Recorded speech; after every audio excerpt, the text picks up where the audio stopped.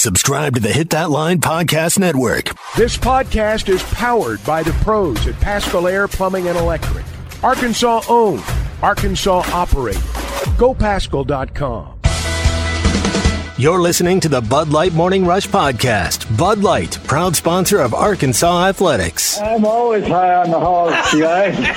I'm high. Well, I'm not high right now, but the day is young. My odometer's way up there. I'm that 2018 that's already got 130,000 miles on it. The Razorbacks rush across the field to get that boot. Tommy, Chuck, and Ty, you guys are the gold standards of sports talk radio. He bleeds to Arkansas. Ty's got good hair. Oh, good Too Stupid Thursday, Chuck. Welcome in, man. Guys, how's it going? Man, it's going okay. We got some basketball we'll discuss with you first, but Dean Weber, unfortunately, and Matt's been kind of telling us off air, he hasn't been in good health for a while. 50-plus years with Razorback Athletics, 416 straight football games that he was on the sidelines as the athletics trainer. Clay told us some great stories yesterday, Chuck. I'm sure you have one or two you could get into at some point. Well, you know, Dean was a remarkable man. There'll never be another one like him.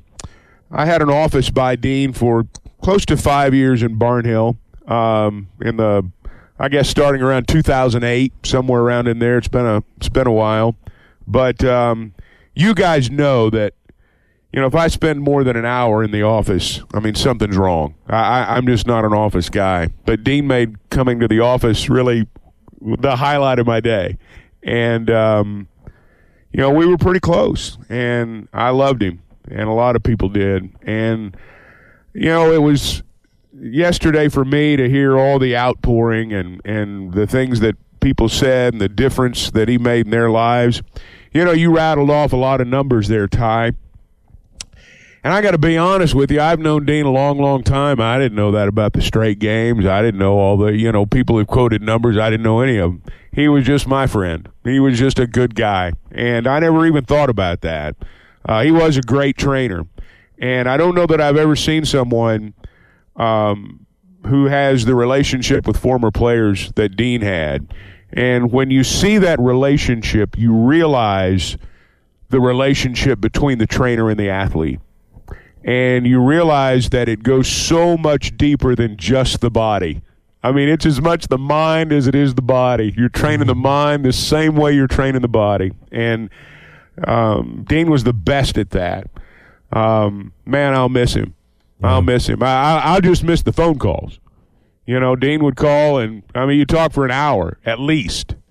And but you felt better about the world after you hung up. And Dean had a knack for making people feel better about the world, and everybody that was in contact with him is going to miss that. What a gift. I mean, you know, we'd all love to be able to connect with other human beings on the level he was able to.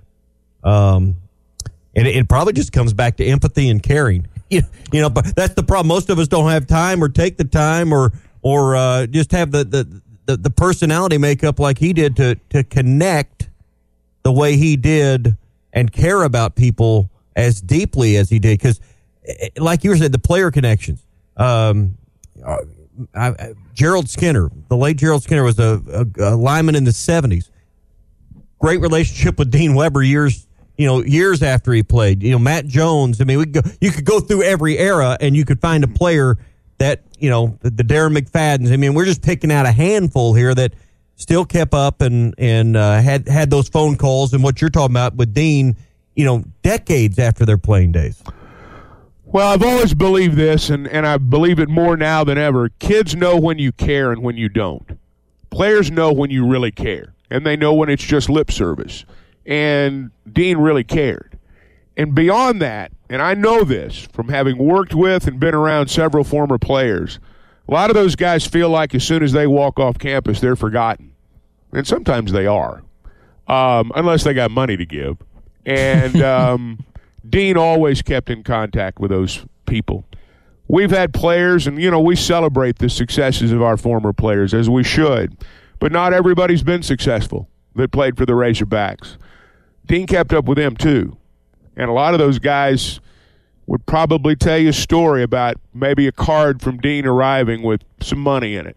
Or, when guys were really down and out, and I mean really down and out, Dean was the one guy that cared about them. I mean, when they were 40 years old, and if you played for Arkansas and you were part of that football team and Dean worked with you, you were part of his family for life. And he was really remarkable in that regard. Listening to the phone calls, listening to the conversations, really enjoyed hearing Matt give his personal perspective because they had obviously a very close personal relationship. But I think Dean was as much mediator as he was trainer. He'd be the mediator between the coach and the athlete, or maybe between the assistant coach and the head coach, or maybe between the administration and the group of coaches. He was kind of a go-between or a liaison in so many ways. He ran the program for the better part of 20 years. The players and the people inside the department know this. Dean ran that department. He did everything but coach the team. And he handled travel. He handled everything. I mean, he handled everything. He was the director of football operations before there was a title. He did it just in addition to being the trainer. He did it for free, if you want to know the truth. But Dean ran the show. And there was a time, the players will tell you this, with the exception of the head coach, and Coach Broyles, obviously, there was nobody with more stroke in that athletic department than Dean Weber. Yeah. If you fell on Dean's bad side, woe be to you. But if you were on his good side, you were there for life. Now, look, Dean was not always a warm, fuzzy guy. It was tough love. But they knew that he loved them. And when they know that you love them, you can say anything directly to them. And that's the way Dean was. He was the resident curmudgeon in his final years, and he felt like he'd earned that. And so he enjoyed it. And but I'm going to tell you, Dean loved people. Well, and they loved him back. And we'll miss him. I remember coming to your office in one of the few hours you were in it in Barnhill and met Dean, and I only met him a few times, did not have the relationship that we're describing he had with others. It's just met him in passing a few times. But I quickly learned this, and I wasn't the beneficiary of this, but you explained it to me, and I got to see it firsthand, even though it didn't turn out for me the way I wanted it to. If you wanted some swag, if you needed a shirt, if you needed some sweatpants, or you needed anything that had that logo on it, he had the keys to the kingdom there. He was the gatekeeper in the day on all the free swag. It was a little different back then. I don't know that they made you log everything back then, or if they did, Dean knew how to log it to where everything looked okay. But it's it's not quite like that now. Everything's got to be logged, and it's not the sweetheart deal that a lot of people think it is. Back in the day, it might have been, not so much now. But yeah, Dean was, and look, players tell stories about, and it's hard to imagine now in the pre-NIL days, but they didn't have any money. A player might not have the money to buy his parents. Sean Rochelle told this story about how he was a GA and he didn't have any money, and Dean asked if he'd bought his parents a Christmas present, and he said he didn't have any money. And so he said, well, let's go shopping. And so they go in there and he, gets some Razorback gear for his dad and his mom. And he was that kind of guy. He, he had a sense of knowing when you needed him. And he was always there. Even Dave Van Horn, as we close down this conversation, even Dave Van Horn had some things to say about Dean, which, again, met him as a player back in the day and knew him in the athletics department. I've known Dean since I was a player here, 1981, 82. I mean, Dean, I just have a lot of memories of him because we all were in the same area up there in the Broyles Center, football, baseball, everybody. It was football's area, but we were all in there. We didn't feel comfortable in there all the time, didn't want to be in there getting any treatment. But Dean, he took control of that room. I mean, you could hear him snapping around and popping off and getting right back with those young guys and getting after guys that he didn't feel that should be in there, and just his career has been so many years here at the University of Arkansas, and was finished up in the foundation, and he's always been a big fan of baseball here, and he'd come by and we'd talk a little bit. Every time I'd go by there, we'd talk, and he'd always want me just to come and sit in his office, and we'd talk about the old days for a little bit. But it's super sad to see someone that we all loved, and he loved this university and this athletic department, pass on. When Dean was inducted into the Arkansas Sports Hall of Fame in Little Rock, I guess it was 2018, I emceed that night, and I'll never forget that. Dean gave a speech that brought the house down, as you might imagine. But the players will tell you, and I say this with love in my heart, he was the trash-talkingest old man that ever lived. I mean, he could give it right back to those kids. And that's why they loved him. Because, he spoke to them.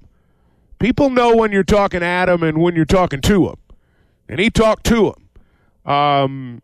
He might smart off to them, but he made sure, that their mom had what she needed. And he was just that kind of guy. And I can tell you that, when you walked into his office, there's, he and Dean Smith were pals. Yeah. He came to Arkansas from North Carolina.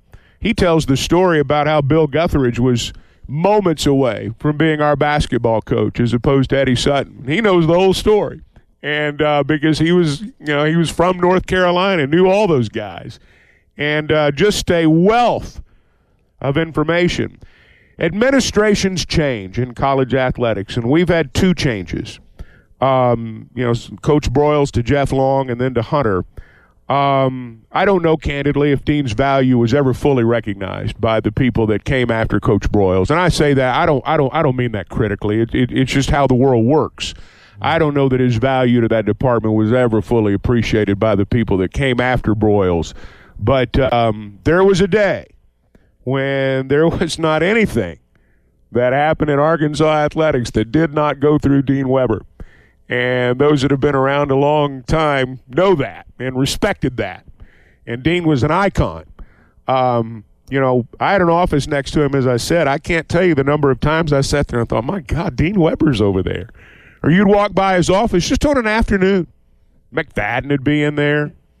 Some Razorback great, some kid that was my idol when I was growing up.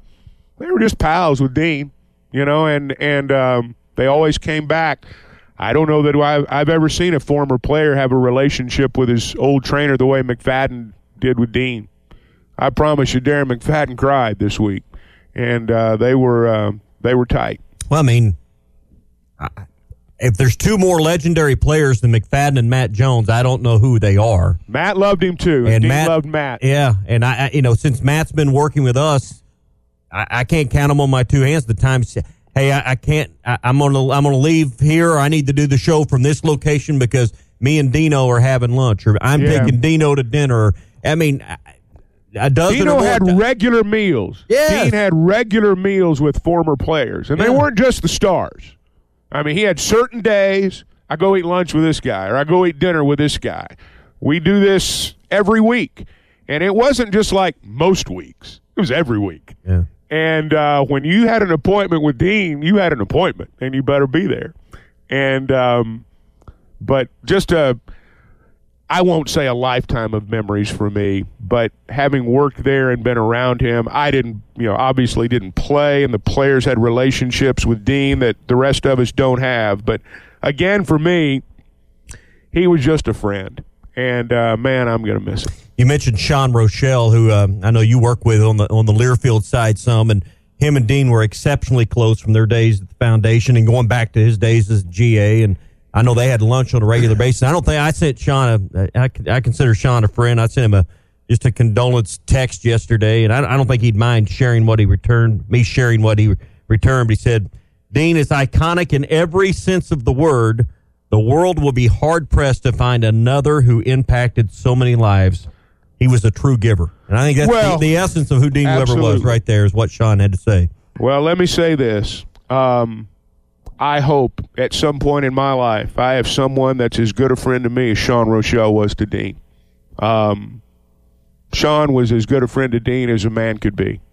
right to the end. I mean, right to his last day. I think they had lunch about every day, you know. Yeah, well, Sean was with him a lot toward the end. And look, there were a lot of people. Coach Hatfield, Lewis Campbell. There were a lot of people that were there regularly to see Dean. I think they kept a list and a book, and it's full.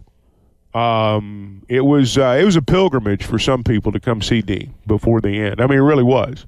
Now, they're going to have a celebration of life around the spring football game. Yeah, April 18th, I think it is. Yeah, the reason they're going to do that is because, now, you know, Dean had it mapped out. I'm not going to get real personal here, but Dean had it mapped out how he wanted it to go. And it was written down. And he didn't want, you know, he knew the players would come in. I mean, he knew a lot of people would come in. And didn't want them to have to come in twice. So let's just, you know, if it happens at a certain time, let's try to do it around the spring game, you know. And so it's happened at a certain time. And thinking of others ahead of himself and his own. Well, yeah. I mean, that's kind of the essence of Dean. Yeah. And so, but I don't know that unless you've really been around it, I don't know that it's – and look, there are people that work there that I don't think understand it. The relationship he had and the outpouring that's going to happen when they have that service. Anybody that ever put on that uniform that can be there will be there. Yeah, and I know they have endowed a scholarship for athletic trainers, and I bet if they want to raise $1 or $1 million that weekend for that endowment, that former group of players probably can well heal that endowment as much as they want. You think about this. This is a team from 1979. You think about this. These are guys that after their playing days pooled their money. And I mean, an endowed scholarship, it's not just, hey, let's pay for this kid to go to school. I mean, it goes on into perpetuity, theoretically anyway. And they fund this scholarship each and every year in the name of their trainer. Former players. They're under, you know, they could do it if they wanted to, certainly under no obligation, but they did this to honor Dean. And I've heard him say many times that was the greatest honor of his life. Well, that's it's something, again, you don't see nationwide or across colleges, the impact that someone leaves. But, again, 50-plus years in the athletics department, it's really hard to – him and Broyles would be the only two. I don't know of anyone else. Phil was contemplating that yesterday. I mean, you think about someone, Frank, of course, was around for forever. But you think about someone that, again, started basically, I mean, 3/4 of his life was in Fayetteville. Dean Weber's career with the Razorbacks may have been longer than Coach Broyles, if you think about it. Well, he was here. He came here in the early 70s. Yeah. You know, came here in the early 70s, and you know, both were over 50 years, though. It was hard to imagine life without, you know, it was hard to imagine there would be life in that athletic department when Frank Broyles went away. But there was, and life's gone on. And it's going to be hard to imagine that athletic department, that campus, without Dean being there, for me. Because he's just, and anyone that knows him knows, I mean, he got to the office at 4:35 in the morning. He was the one that turned on the lights and turned them off at the end of the day. And that's just how he was. He left the role of he wasn't actively the athletic trainer. Was it? I guess when Petrino came in, was that when the change was? Somewhere around that there. was when the change happened. Yeah. Now he did some things on the periphery with football for a couple of years. He was not the trainer per se, but he did a few things here and there. But now I will say this. Anyone that's ever worked in that department, anybody that coaches a team, when Dean was there, and they knew of Dean and they had a relationship with Dean, they might call him up and ask him. And anybody that worked in that athletic department, if you had an ailment, you called Dean before you called the doctor.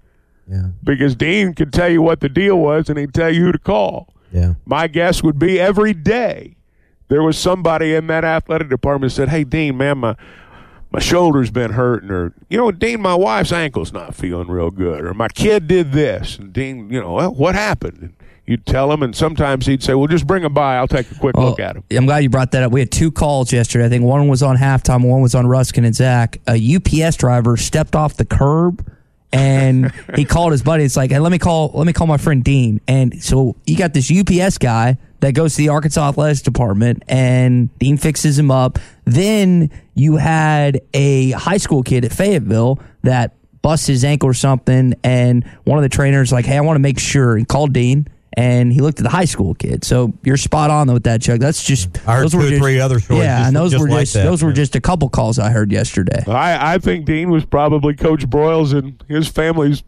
darn near their personal physician for a number of years. I mean, Dean diagnosed everything, and he was pretty good at it. Yeah, and we got text in here. So Mason is a younger Arkansas fan. He texted on the McCarty Daniel hotline. He said, I didn't understand the impact that Dean had on our program until the last couple days. It's truly fantastic to hear how everyone said how amazing he was. It sounds like we should all strive to live and love like Dean did. My condolences, right. Woo Pig. So I nowhere else in the country are they talking about a trainer that passed away the way we have with Dean. Yeah, he's royalty in our state. And he was one of a kind. And that's for sure. Chuck, I know this is it's never easy talking about someone at their after their passing, but I do appreciate you and Clay kind of sharing some stories on this, because like Tommy said and I said, we don't have them, so it's enlightening to our audience this morning. Someone that's actually worked hand in hand with them to a certain capacity. I do know that, and it was heartening for me yesterday. I will tell you, and I didn't listen to all of it, but I listened to a good bit of it, and I loved hearing people tell those stories. I thought it was fantastic. The Arlington Resort Hotel and Spa in downtown Hot Springs, Arkansas is the perfect destination for your next getaway. Join them for a romantic Valentine's Day getaway with a special dinner or romance package. Or if you're coming to town for live racing, they've got room for you every weekend, including Martin Luther King Day weekend and President's Day weekend. Experience all the luxury and hospitality of a Grand Southern hotel. The accommodations are sure to please everyone. Visit arlingtonhotel.com for more details. That's arlingtonhotel.com. Call or text the McClarty Daniel hotline at 877-377-6963. McClarty Daniel, a vehicle for every lifestyle. When you're looking for a new car, you want to shop for a vehicle you love with an organization you trust. You've probably heard that McClarty Daniel means making deals, but what I'm inspired by the most is that McClarty Daniel means making a difference in our community. When you buy a vehicle with McClarty Daniel, you reinvest right here in the community, in our schools, in our little leagues, in our food banks, and our people. So you're not just making a purchase, you're making a difference too. Come see us at any of our 6 locations in Northwest Arkansas. BetOnline continues to be your number one source for all your basketball wagering needs, including pro and college hoops throughout the year. With up-to-the-minute odds, stats, and trends, you can follow your favorite team's path to the playoffs with in-game live betting, contests, and all the best player props. Experience the world's best wagering platform anytime from your desktop or mobile device. Head to BetOnline today to become part of the team. And remember to use the promo code BELIEVE for your 50% welcome bonus on your first deposit. BetOnline, the game starts here. You're listening to the Bud Light Morning Rush Podcast. Bud Light, proud sponsor of Arkansas Athletics. We got a great text from Ryan in Prairie Grove. We're talking about experiences and different vacations and trips. Ryan says, Ty, married with 3 kids at our age, a once-in-a-lifetime experience is going to Sonic on Friday. Well, I can tell you, when Laura and I get a chance to get away like we did last weekend, we just want peace and quiet. You know, it ain't always about the hustle and bustle of the game. I mean, sometimes you just want to rest. So I get exactly where he's coming from. All right, let's talk to our friend Tom Murphy here on the Morning Rush with the Arkansas Democrat-Gazette and Whole Hog Sports. Tom, we will get to the basketball game in just a bit, but I first want to ask you about Dean Weber, who passed away earlier this week. You've worked for Whole Hog and Arkansas Democrat-Gazette since the mid-2000s. You've probably run into Dean once or twice. Do you have any memories of the late Dean Weber, as we've gotten plenty this week? Yeah, good morning, guys. Always a pleasure. And, yes, I do have memories. When I first got here, it was Houston Nutt's final season, Darren McFadden's final season, Felix Jones, Peyton Hillis. And I was struck by how closely, how good friends that McFadden and Dean Weber were. It was amazing to me. And I come to find out that, in talking to various folks in the last couple of days, a lot of people felt that way about Dean Weber because he just had a way. Now sometimes his humor was, a little bit out there. And as I pointed out in what Darren said in the paper today, what did he call it? PC humor or just something like that. Anyway, I did the story on him when he was inducted into the Arkansas Sports Hall of Fame in 2018, and I felt like we were buddies after that. And he would call me every once in a while, about how do you get in touch with a certain guy. I would get in touch with him sometimes if I was trying to reach people for stories. So I don't know. He just had a way about him that you felt close. And when you see all the things that have been posted online about him, you come to understand. I'm even talking to Kevin Trainer at length yesterday. Everybody felt that way, and that he was at Catherine's place on Weddington here the last few months, in and out of the hospital. So and the stream of folks to come see him, he bridged all the generations of Arkansas athletics from the time he got here in 1973 up until now. And, there's something to be said about his role in doing that. And obviously the third longest serving U of A employee behind Frank Broyles and Norm DeBrine. That tells you something there. I'm glad you mentioned that actual stat because we were kind of mulling that over yesterday where he was on that list. Now, I think it's interesting. So you bring up the late Frank Broyles. Norm, of course, is still around. Dean's no longer with us. How do you think the U of A does in terms of blending in past regimes and past generations with the current one? What would you grade them on them doing that, not just with athletics, but in situations like this? Well, you'd have to know, how other schools in the country, do they have long-serving individuals who do that kind of thing? And when you think about the reunions that Arkansas, the Letterman reunions and the spring reunion they put on in football, the amount of work that has to go into that, Dean was, intimately involved with making everyone feel special and to come back to campus. And I would give him a very high mark in terms of in doing that. Grading them against other programs, I wouldn't know how to do it. But so I was even talking to Kevin Trainer about, who's going to fill that role? And Kevin himself is a guy who now can bridge many, many generations. His brother came here to kick in '85, and Kevin came to campus with his brother, met Dean at that time, and then Kevin came to school and really started working with Dean around 1990, and they've been close ever since. So that's an important role, and it's maybe sometimes not as appreciated or under publicized, but it's a huge deal. And coming back to campus, why you come back to campus and what you do when you come back to campus are important things. Tom Murphy with us on the McClarty Daniel Hotline. Tom, we got Dave Van Horn coming up in about 30 minutes with us here on the show. They open the season tomorrow, 4-game stand against James Madison. From your vantage point, from your seat, what's important in these first 4 games for Arkansas as they get ready for the trip to Arlington? Well, good on you for talking to Dave. And when you talk to Dave for 20 minutes, you get enough insight. There's some coaches you can talk to for 20 minutes and come away going, well, he didn't really say much. Dave Van Horn, you might get 40 minutes of information out of that 20 minutes. I think, understanding that the rotation that you've set up is what you want to do, and that will play itself out, obviously. The batting order is a big deal. Will Hudson White, the catcher at leadoff, work out for you in the interim while you're waiting for Peyton Stovall to come back? What does the defensive alignment look like? Jared Sprague-Lott at third. Is that your best option? Peyton Hold at second. And then integrating the freshman pitchers, like what they've seen from the fall and then preseason practices out of freshman pitchers, very, very impressed. Can they go out there and do it on the mound? Dave always likes to point out that teams that want to schedule them he feels like they know what their roster looks like. They got some veteran guys. And so he thinks James Madison is going to be a really good test for them. And so I hope they get all 4 games in. I've been checking the forecast, and it looks okay.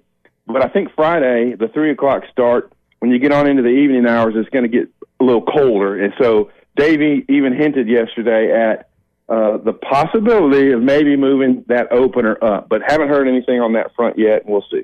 All right, we'll keep an eye on that. Do you expect this team to be more led first by pitching or be a more offensive team throughout this year?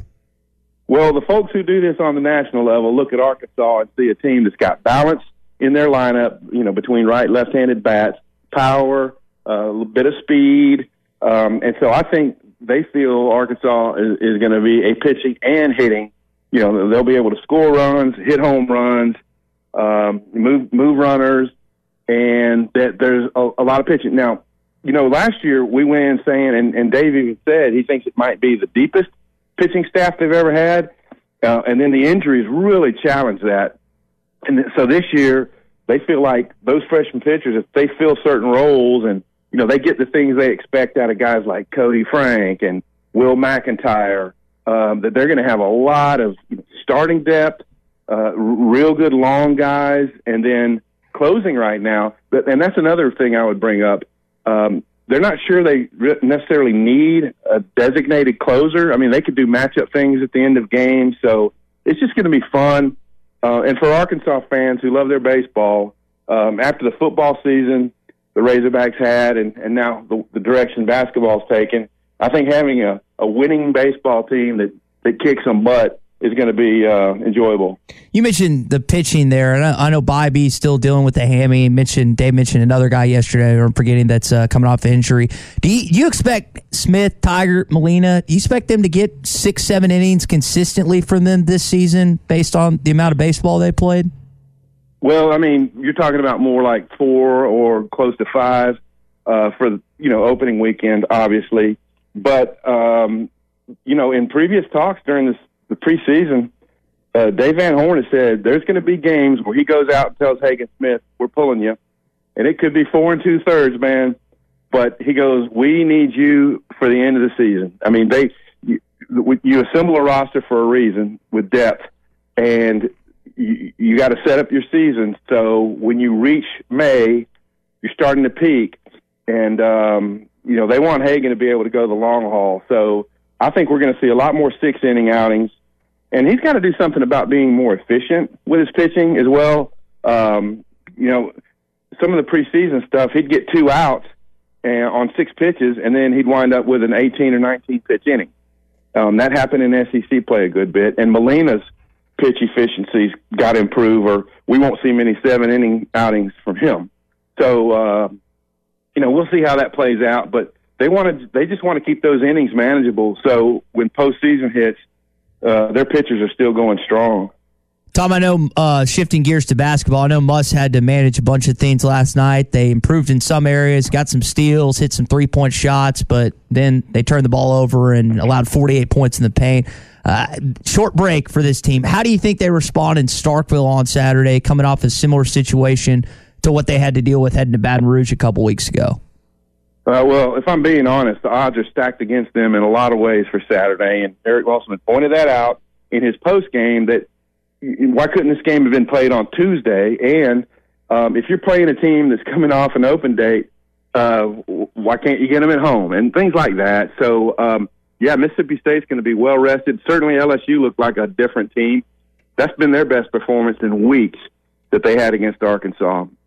So I would just say that Mississippi State is a physical. They were only out rebounded once up until the other day. I think Alabama out rebounded them, so they've been out rebounded twice, and that's going to be a thing for the Razorbacks, being physical enough to hang with Mississippi State on the road. Listening to Rick Barnes in the post game, their game plan was to try to eliminate the pick and roll and not let them complete passes to the roll guy, because Arkansas is really good at that. And he speculated that Arkansas might not have completed a pass to their roll guy because their defense just showed great discipline being in the gaps. they actually wanted Arkansas to shoot three-pointers and said, we would withstand if they start out hot early, which Arkansas did, because we're just going to keep doing what we do. And then as the game wore on, Arkansas three-point shooting got worse. They only hit 2 in the second half, and, you saw what the outcome was. Tom, appreciate the conversation. Enjoy the weekend, and we'll catch up next week. All right, outstanding. All right, Tom Murphy with us on the McLarty-Daniel hotline. Chuck, let's come back to the schedule and what Musk talked about with you in your post-game interview with him, and then again with the media. The fact that Mississippi State coming off the bye, that Arkansas plays late on Wednesday, now they have to travel. Is this something the league should look into? Is this something, if we looked at the rest of the league schedules, we'd find other examples of? Or is this just, hey, season hadn't went the way you want, so you're kind of picking at threads here?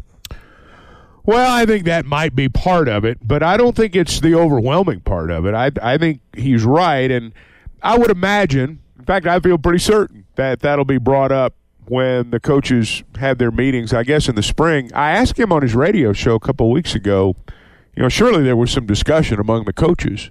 And he said, well, if it happened, I missed it because it was not, brought up when they gathered. It's a little bit unusual. I'm not going to be overly critical because I don't understand how they did it. Now, maybe that's part of the problem is it's not easy to understand. I don't know. But it does seem like that, sometimes it plays to your disadvantage. Now, having said that, Arkansas had their bye week, and Georgia played during the middle of the week. I don't know that was the reason for the outcome of the ball game. Tom cited the LSU game down there in Baton Rouge. LSU, hey, they looked like world beaters that day. I don't know if it was because of the week off, or I don't know, frankly, if it was because, they were playing the Razorbacks, and Arkansas has not played well this year, particularly on the road. That might add something to do with it. I don't know. But, yeah, going into last night's game, I mean, there were 8 regular season games remaining, and 3 of them were over the next 7 days. So, by the time we get finished with the ball game Tuesday night, I mean, a good chunk of that 8 games is gone. And so, you're, 3-9 right now? So, 3-8, you can start doing the math. Mississippi State's tough, and that's why beating Georgia was important, because I think looking ahead, you knew that this was going to be a tough week because these are the 2 most physical teams in the league, probably. And I think we saw as the game wore on last night, Tennessee took advantage of that, and that's been Mississippi State's MO too, particularly at home. Hey, sports fans, don't let plumbing issues throw you off your game. Paschal Air Plumbing and Electric is here to tackle those pesky drain blockages and ensure your water heater is always in MVP form. With Paschal's world-class service, you can count on a winning play every time. Whether it's a quick drain clear or a water heater touchdown, Paschal's got the expertise to keep your home running smoothly. Stay in the game and leave the plumbing to the pros. Schedule your service online anytime at gopaschal.com. Paschal Air Plumbing and Electric. You're listening to the Bud Light Morning Rush Podcast. Bud Light, proud sponsor of Arkansas Athletics. This team just had too many weapons last night, and you held down. I mean, Ziegler didn't have, I would think, a great game. Vescovi didn't do anything last night, but between Connect, Gainey, and Adu, it was just too much for Arkansas to handle and didn't have enough firepower in the offensive end to really contend in the second half. Just not as good. Period. End of story. Arkansas just not as good as Tennessee basketball right now. When one team has 4 scores that are equal or better than your leading score, you're going to lose every time. That's just how it works. Mark had, I think, the highest. What he had 12, and that was the highest. He was the only player in double figures. Yeah, that's the whole. You're going to lose every time that happens. I guarantee you. Yep. Baseball wise, I know we're excited to catch up with Dave Van Horn in about 15 minutes. He had a press conference yesterday. It lasted about 20. If you didn't get a chance to listen, you can go to hitthatline.com as well. You wonder, hey, what does the starting rotation look like for this weekend? He said. We'll go with Hagen Smith Friday. We'll go with Tigert Saturday, Molina Sunday, and Colin Fisher on Monday. And how many years, maybe never, I've been able to tell you a rotation. So hopefully we'll stay healthy all year. We'll be able to figure this one out. Well, what happened to old TBA? Did he get fired? I mean, what is his ERA too high? What happened to TBA, Chuck? TBA's in the transfer portal. I'm used to seeing TBA every time to end a series. That's one you're not sorry to see go right there. No. They've got a lot of depth. I thought it was interesting to listen to Tom earlier talk about, and I'm sure he's had more conversations with Dave Van Horn than most, but how there may be some times early in the year where they pull a guy, where later in the season in a more meaningful game, they might leave him in there. I think about Smith and Tiger. They've been around a while now. I mean, they should be at the point, I think they are, where they've got a chance to dominate. And by dominate, I don't just mean making a hitter look silly. But like what Tom was talking about a little bit earlier, how efficient are you? When you get the first 2 outs of the inning on 4 or 5 pitches, can you get the third out in a hurry too, and maybe make it a 9 or 10 pitch inning? You still might get them 1, 2, 3, or you might put a guy on with 2 out and nothing happens, but you've thrown 20 more pitches. Right. So how efficient can you be? That to me is a dominant pitcher. Yeah. Not just a guy that goes out there and gets people out. That sounds maybe a little bit strange, but to me, you can get people out and still not have a dominant outing. But I think these guys, I'm not seeing the guy from Texas Tech pitch, but I've seen these guys pitch, and I think they are poised to have great seasons. Yeah, you mentioned they've been around a while. I mean, as true freshmen, they instantly impacted that season. Season when you went to, again, you got as far as you did, so you're hoping that in their final years that we expect them to leave after this season, that they can, again, have a really good run as starting pitchers at the 1 and 2 spot. Tommy's kind of making a joke about TBA, but I'm going to be interested to see when we get into conference play. The guys who on Thursday, the coaches who can tell you maybe Tuesday, all right, these are our 3 weekend starters. Those are probably the guys that are going to finish up near the top. The guys that are saying, hey, we're gonna get through Friday and go from there, they're not always the ones that finish up at the top. Johnny Holstaff isn't always the path to Omaha. No. Now, sometimes you can do it. And look, Arkansas's got a lot of depth. And, if Dave didn't think, or any coach didn't think he could still win the ball game, taking a starter out after 5 or 6 innings, if he's got it rolling, he wouldn't do it. If he didn't feel like he had guys on the back end that could put that thing away, he wouldn't make the move. So it sounds like they've got a lot of depth, and it's going to be, now you've got to shuffle through that, because those are the guys that are going to be getting the final outs in the biggest game. We'll have it's a guy. Be the guys coming out of the bullpen. We'll have a guy that knows a thing or two about complete games with us tomorrow at 6:45 when Scott Tabor joins us to talk about the season. That's I don't think he could throw a complete game now. No, not with 2 days rest in between innings. But I think he had 29 complete games in his career. That's a record on the hill that will never, ever, ever be touched. You're probably right about that. I can't imagine a situation where it would be. All right, that's going to do it for your Hog Update this morning. It is brought to you by our friends at Mr. Sparky. You don't have to put up with any malarkey. Call 888-8-SPARKY. Get baseball games this weekend, 3 o'clock on Friday, 2 o'clock on Saturday, 1 o'clock on Sunday, and then 12 o'clock on Monday. We won't have Saturday's game because of basketball, but we'll have most of these games on these ESPN Arkansas stations and hitthatline.com. All right, to the McCarty Daniel hotline we go, where Brian in Ozark wants to talk some SEC basketball. Brian, turn your radio down and join us this morning. I'm here. So I just had a couple questions. It was actually basketball and football. I noticed that Arkansas has increased the price of their tickets for both, especially football. And I don't understand how they can possibly justify doing that. I mean, to go to a game for 2 people is now $400 for one game. Depends on where you sit. That's ridiculous. Do what? It depends on where you sit. It's not the entire stadium. It's $400. That's not very good seats, I'll say that. I mean, that was like the lower part of the upper rafters. I looked at them yesterday. they got to start at $194 a piece all night. And what my point is, I'm looking at what Arkansas is doing, raising their ticket prices when there are other SEC schools dropping ticket prices because they would rather have a full football stadium instead of a whole bunch of money. I mean, they're going to get a whole bunch of money anyways, but I just don't understand how you can be 4-8 and expect someone to pay $400 for two people. Was that single game or season? Because you're talking about the upper deck. They're not charging $200 for upper decks for a single game, Brian. That was a single. Yeah, it is a single game ticket on StubHub. That's not right. StubHub. That's okay, not. That's secondary market. That's not okay. People. Thanks for the call, Brian. People overprice stuff already. They're trying to get out in front. That's someone asking too. That's not selling. I mean, but StubHub is not the ticket office.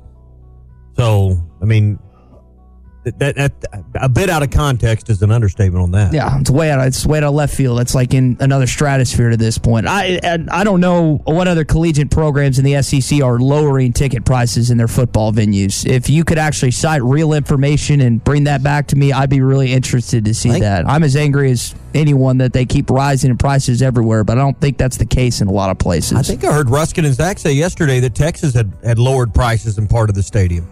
I think if you wanted the upper deck corners, if you wanted to lower season ticket prices there to fill those up, I'd be on board with that. But it's about supply and demand, the basic economic principles of a capitalist society. Supply and demand is what controls it, not winning and losing. Hi, everybody. This is Chris George from Joshua's Fine Jewelry in beautiful downtown Russellville. It's the most wonderful time of the year. Christmas gifts, weddings, heirloom family treasures. And at Joshua's Fine Jewelry, we only have one sale every year, and it's right now. Every single item in our store is value priced for Christmas. We do custom one-of-a-kind jewelry. If that's what you're looking for, come see us. You can get anything fixed for a Christmas gift. Selection, quality, service, and Christmas red tag prices now through Christmas at Joshua's Fine Jewelry in beautiful downtown Russellville.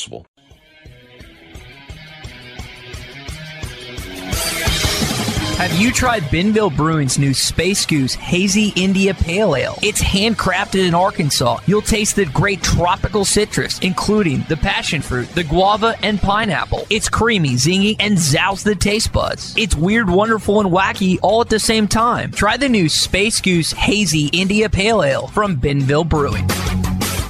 Coach, I know you've got a busy week, so I appreciate you making some time for us and our listeners. I always joke with Phil about this. He is not a superstitious guy whatsoever. You've been doing this a long time. Do you have any opening day, opening weekend rituals that you do each season before opening weekend?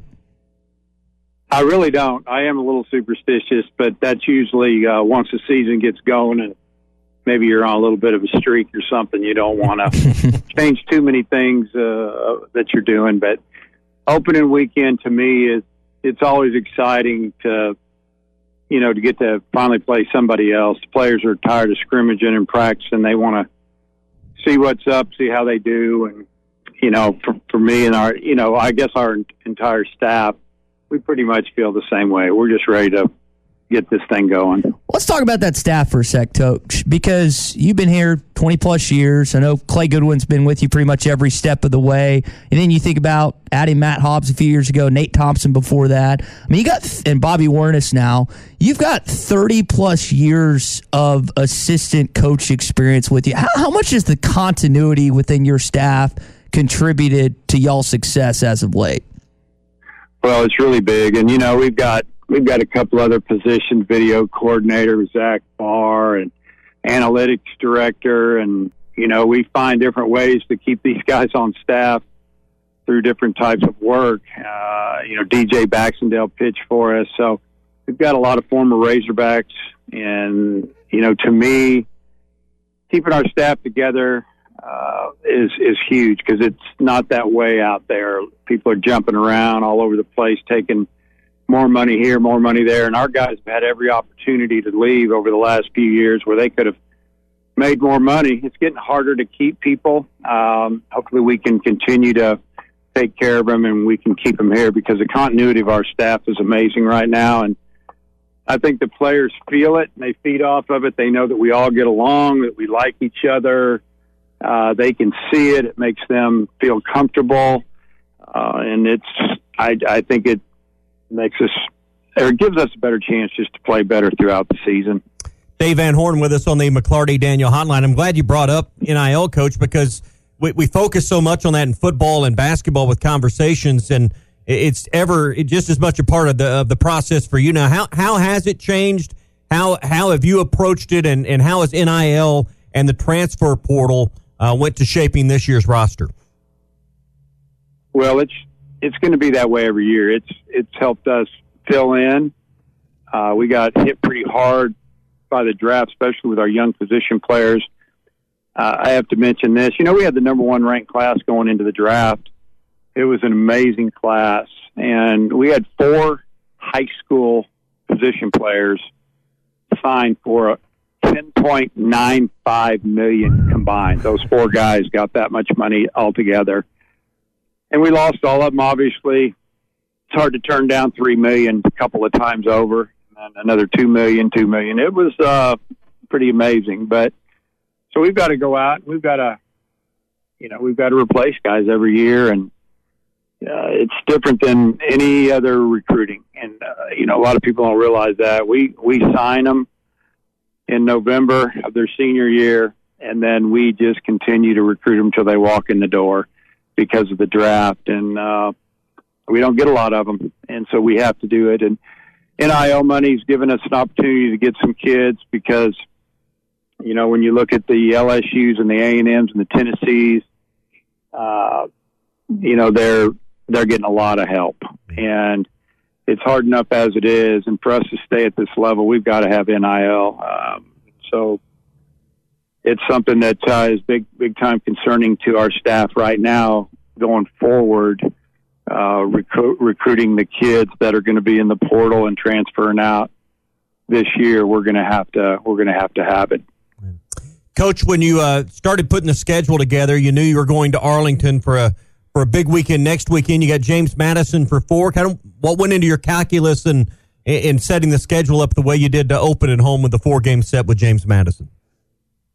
Yeah, well, the NCAA sets our start date, which is Friday. It'd be nice if they'd give us an option to go Thursday, Friday, Saturday, and Sunday. We're trying to get 4 games in before we head to Arlington. So we talked with James Madison when we were, looking at the schedule and asked them if they would be willing to play a 4-game series and could they stay over on Monday. And we had, 4 days to get 4 games in. If we had weather issues, we could double up one day, except Monday, because that's definitely a travel day for them. That's where we're playing at noon. And they agreed to it. It makes it easier than trying to find a Tuesday game. To have another day's rest for our pitchers before we go to that tournament, especially early in the year, to give guys some rest. Because, we don't have enough time to get these arms ready. And it's an ongoing issue with the NCAA to get them to let us bring guys back on campus early and start working with them to get them ramped up for this start date. Dave Van Horn's with us here on the McClarty Daniel Hotline. Coach, you mentioned arms there. I think a lot of fans know what you got in Hagen Smith. He's going to hit upper 90s. We know what we got in the spin rate with Tiger. What do you have in Mason Molina, the guy you got from Texas Tech this offseason? Well, he's a high carry fastball guy. He can pitch up in the zone. It's hard to get on top of it because it just stays up. You can't. A baseball you can't make it rise, but if you can make it stay up in the zone the way, on the same plane like he can, it's just hard to hit. And, Mason's been up and down since he's been here. He's been a little bit wild, but he's really good at working out of jams. And we've got to get him to throw less pitches each inning. He's going to get a start this weekend and probably next weekend, but he's got to show us that he can, get a little deeper into the games because of the pitch count. And if he doesn't, we'll have to move somebody else in that spot. Well, the good thing is he's probably going to have a solid infield behind him. Tommy and I were talking to a fan yesterday, and one of the things he expects out of your team each and every year is a great defensive infield. Coach, how much did your playing days at that position, particularly in the middle infield, still help you all these years later when it comes to coaching that position? Well, I think with any coach that played the sport that he coaches, it's probably easier to understand some things, especially about middle infield play, since I was a middle infielder. I also played third. But, you know, I oversee them, and you know, frankly, you just kind of demand it. You just say, hey, we're going to be good, and if you can't, you know, you can hit a lot, but if you don't play defense, we're going to have to find another position for you. And, you know, we jokingly talk about how, you know, when I get the infielders together in the first practice, you know, and I make the comment, what do they call you when you're not an infielder? And the new guys just kind of look at each other, and the older guys just kind of roll their eyes. And I say, they call you an outfielder. And this is the way we look at it. If you can play and you can hit and you can run, and you've got to be able to field and throw if you're going to play in the infield. If not, we're moving you out there. And not knocking the outfielders, because we've had some great outfielders, but infield is hard, really hard. And if you give up too many errors, too many throwing errors, you don't finish off plays, you don't turn double play, you will not win at a high level, you know, day in and day out. Yeah. How has Peyton Stovall's injury changed your view from coaching and giving guys opportunities, and kind of where's he at on the progress of getting back in a few weeks? Well, right now we'll put Peyton Holt over at second. You know, he played there probably the last 20 games of the season after, you know, Stovall got hurt, and so we'll bring in Spraglott to play third to start out, and that's what he played a lot at Richmond, and he's a really good defender, and he's hit too. You know, he's a guy that's kind of sneaky at the plate. He'll have a couple of bats that doesn't look real good, and then he'll hit a double and single, and you're going, wow, he had a pretty good day. But, you know, he's a defense first type of guy, in my opinion, at this time. But Holt's doing really well. He was going to be our starting third baseman, and then when Stovall went down, we just felt like athletically we needed to move him up the middle. Stovall's coming along. I mean, he got hit in just a real tender part of the side of his right foot. He got hit by a pitch in a scrimmage, and, you know, actually stayed in there and hit a double. And he didn't run. We told him he didn't have to run if he wanted to stay in and swing it. And his next at bat, he got a single. And then really started hurting him. And I knew he was in trouble. I had it x-rayed the next day, and it has a fracture in there that did not have to be set with a screw or anything. So it's going to heal on its own. You know, 4 weeks probably. I'd say 4 weeks from now. Maybe a little earlier, but they're doing everything they can to get that thing ready. And he was really playing well. I mean, fielding amazing, throwing a lot better now that his arm's fixed, and it's, you know, the bat was really coming on. And that's the hardest part, is the offensive part, seeing live pitching. And that's what he was so disappointed about. He just felt like he was getting it back, because he hadn't swung against live pitching since, you know, really last April. He didn't, and you know, until this January. So he's behind there, but he looked like he was going to be outstanding. When you think about getting ready for opening day tomorrow, kind of wait it out, or give us an idea of how important the fall session and the fall ball and your fall World Series is in preparing for the season, even though it's months ahead. When you have a few weeks before this season and the weather can sometimes be sketchy, how important has fall ball become to your program and acclimating the new players into your system? Well, fall baseball is incredibly important. You know, the little fall series we have at the end, to me, that's not a big deal. You know, when we get to that point in fall, I just don't want anybody to get hurt, ready to get off and start doing group work. But, you know, the first 4 or 5 weeks of fall baseball is probably the hardest time of the year for the players. It's always obviously really hot in September, early October. We're grinding them out 6 days a week, scrimmaging a lot, hitting, running, throwing, lifting. They're trying to, especially the new guys, you know, getting acclimated, you know, being in college and being here, and even the transfers that come in from other programs.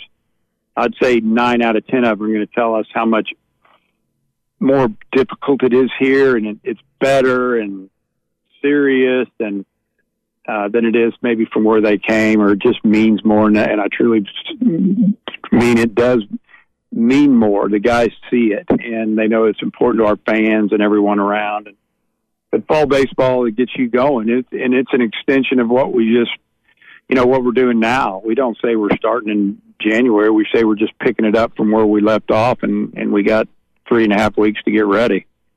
Coach, Tommy mentioned weather there. It doesn't look like there's going to be a lot of inclement weather Saturday through Monday. Any chance, I know you might have alluded to it this week, any chance the game time gets moved up a little bit tomorrow? That would probably be the easiest way to go about it. We're going to discuss that here. I don't think they want to play in 30-degree weather or low 30-degree weather for, you can do it for a few innings at the end, but you don't want to start there, especially if the wind's blowing like they're talking about now. I don't know.